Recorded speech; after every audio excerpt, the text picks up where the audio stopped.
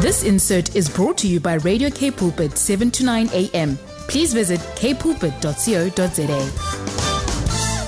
Christian perspective on the news does not necessarily reflect the opinions of Radio K Pulpit or the on-air presenter, but is the independent viewpoint of the individual contributor. Please send an email to info@kpulpit.co.za should you have any further inquiries. Christian perspective on the news. Time for Dr. Peter Hammond. He's the founder of Frontline Fellowship, the Reformation Society, Africa Christian Action, and the William Carey Bible Institute. He's a busy man, and here he is. Morning, Dr. Hammond. Good morning, Brad, and I'm sure many of our listeners are concerned about what is going on in Sudan. And as I've ministered multiple times in Sudan over the last years, our mission's done about 70 missions to Sudan. I've conducted 27 missions to Sudan personally and taken over 1,000 meetings in the country. And our friends in Sudan are informing us that the situation is very dire and volatile. We've seen all the different embassies closing, and Britain, America, France, Germany, Italy, Egypt, India, Saudi Arabia, closing the embassies, evacuating their nationals, all kinds of amazing scenes in Sudan right now. And so I'm sure many people are wondering what is going on and how can we best pray for the country. Well, Sudan has gone through 8 coups d'etats, 8 violent revolutions, changes of government since the British left at the end of 1955. And this is the 8th one that just happened. And this coup d'etat comes suspiciously shortly after the Sudan government signed an agreement allowing Russia to open up a naval port on the Red Sea. And then, hey presto, there is suddenly a coup d'etat and a civil war breaking out.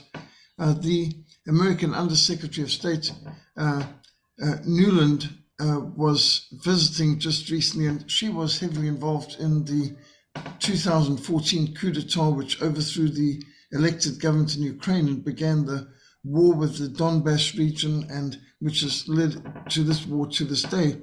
And there was on a recent Kim Iverson show in America, a CIA operative who'd worked for 26 years for the agency, saying this is all the hallmarks of an American CIA-led coup d'etat in order to change the geostrategic situation in the country. Well, that remains to be seen, but what we do know right now is the Air Force is literally bombing targets in the city. There's artillery barrages damaging civilian centers. There are fights in the streets all over the country, but most seriously in Khartoum itself. The refugees are fleeing. Over 100,000 people have been displaced, internal refugees, since the beginning of the fighting. The fighting began on the 15th of April, and mid-April is when they were meant to have a transition to civilian rule in Sudan. There was 4 years ago a major coup d'etat that overthrew the dictator Omar al-Bashir, who had seized power 30 years before in 1989. Omar al-Bashir had instituted jihad, Sharia law, very harsh policies, including chopping off of hands and feet from opposite sides and having people hung, executed for even something as simple as converting from Islam to Christianity, having public executions and all kinds of horrific things going on there. And the people started to complain when the bread subsidy was suspended, and the public protest led to the military throwing the weight in behind the public protest and overthrowing dictator Omar al-Bashir, putting him on trial. Well, that started 4 years ago. Well, somewhere along the line, 2021, the military ousted the civilian side to the coalition government, transitional government, and the head of the army, General Buran, made himself the leader of the country. Well, now there's been another coup where the two main military factions have fallen out with one another at the eve of when they were meant to transition to civilian rule. There does seem to be a lot of international interference here. Obviously, America is involved, but so is Russia. And there are all kinds of speculations that this coup d'etat and a civil war is primarily to prevent Russia from getting not only local minerals from Sudan, but also the Red Sea port. And the Red Sea has 10% of the world's sea traffic passing through it. Very strategic, considering the link between the Mediterranean and the Indian Ocean being through the Suez Canal and the Red Sea. And at this stage, there's also heavy involvement of Saudi Arabia and of the United Arab Emirates. And the situation is quite dire. It's evident that there's a lot of interference going on here. There is gold in northern part of Darfur in western Sudan. And one of the military forces, the Rapid Support Forces of General Mohammed Hamdan Dagalo, otherwise known as Hemeti, he's heavily involved with controlling the gold, and he's using the gold to not only sell huge amounts to United Arab Emirates, Dubai being one of the main gold trading centers in the world, and a lot of gold products for sale in the shops in downtown Dubai. But he has been hiring out many of his soldiers to fight for United Arab Emirates, especially in the war in Yemen, and for Saudi Arabia. In fact, tens of thousands of his forces have served for the Saudi Arabians who've got money, but not many citizens willing to fight. And so Saudi Arabia hires many of these Sudanese mercenaries to do their fighting for them, especially in the coalition-led war that they are carrying on in Yemen right now. So this has tremendous potential to spill over. Sudan's also involved in a surrogate war going on in Chad, and Chad's a very poverty-stricken neighbor to the west. But we've now seen America has definitely stepped in and are involved with trying to bring about more conflict between the different parties. The people in the middle, of course, are the ones who are suffering. The Rapid Support Forces have no shortage of weapons or vehicles. Interestingly enough, the 100,000-man mercenary army, who are something akin between professional criminals and a mercenary force, not only do they hire out their people, they steal vast amounts of Land Cruisers, Toyota Buckies and Land Cruisers from non-government organizations and from UN scattered throughout North and West Africa. And so they've got 10,000 vehicles equipped with lots of heavy weapons on the back, like the 50 cal or 12.7 millimeter machine guns, and now anti-aircraft guns like Zu 23 millimeters, and some rockets as well. And these all come from just tremendous, whether you call it confiscation, acquisition, affirmative shopping, whatever. And so they've got this massive rapid support forces of a very mobile, with their army of Toyota Buckies and Land Cruisers, which they've liberated from different NGOs.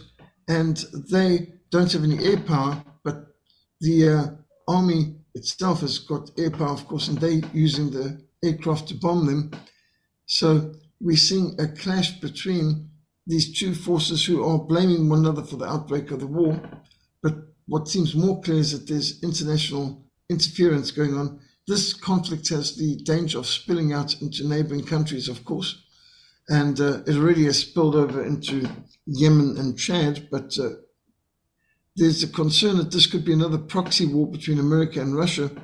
In fact, a CIA operative speaking on the Kim Everson show last week pointed out that America's got a larger embassy staff in Khartoum than they have in Kiev, Ukraine, and that the same people who started the war in Ukraine have come through to the embassy in Khartoum recently, and this has got all the hallmarks of another one of these let's bring democracy to the furthest reach of the world, wherever they've got oil and natural resources. In this case, perhaps even more so to prevent their rival Russia from accessing those strategic resources and ports.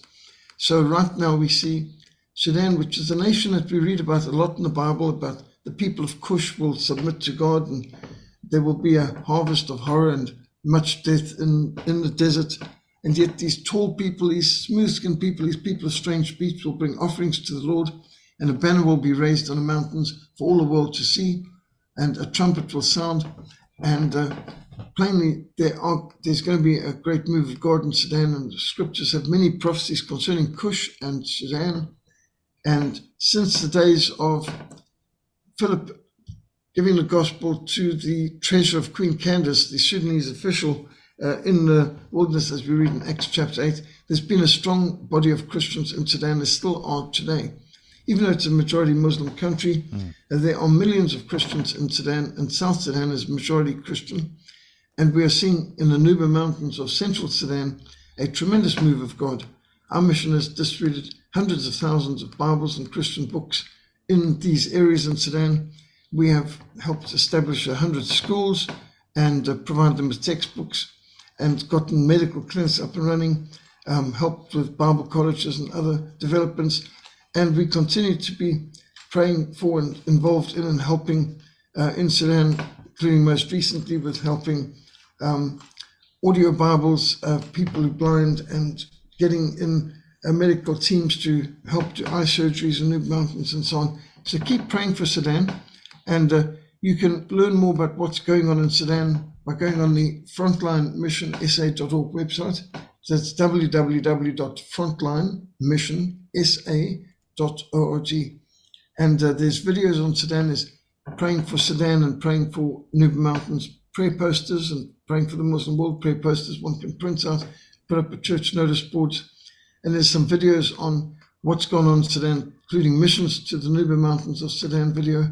Yeah. And to help understand what is going on in this rapidly escalating conflict erupting in Sudan, we've posted pictures and reports and updates and some links.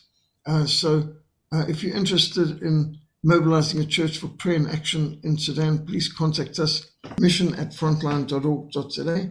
And I believe that it's vital for us to be praying at this time and mobilizing prayer and concern for our brothers who are caught up in this very unnecessary but horribly volatile conflict.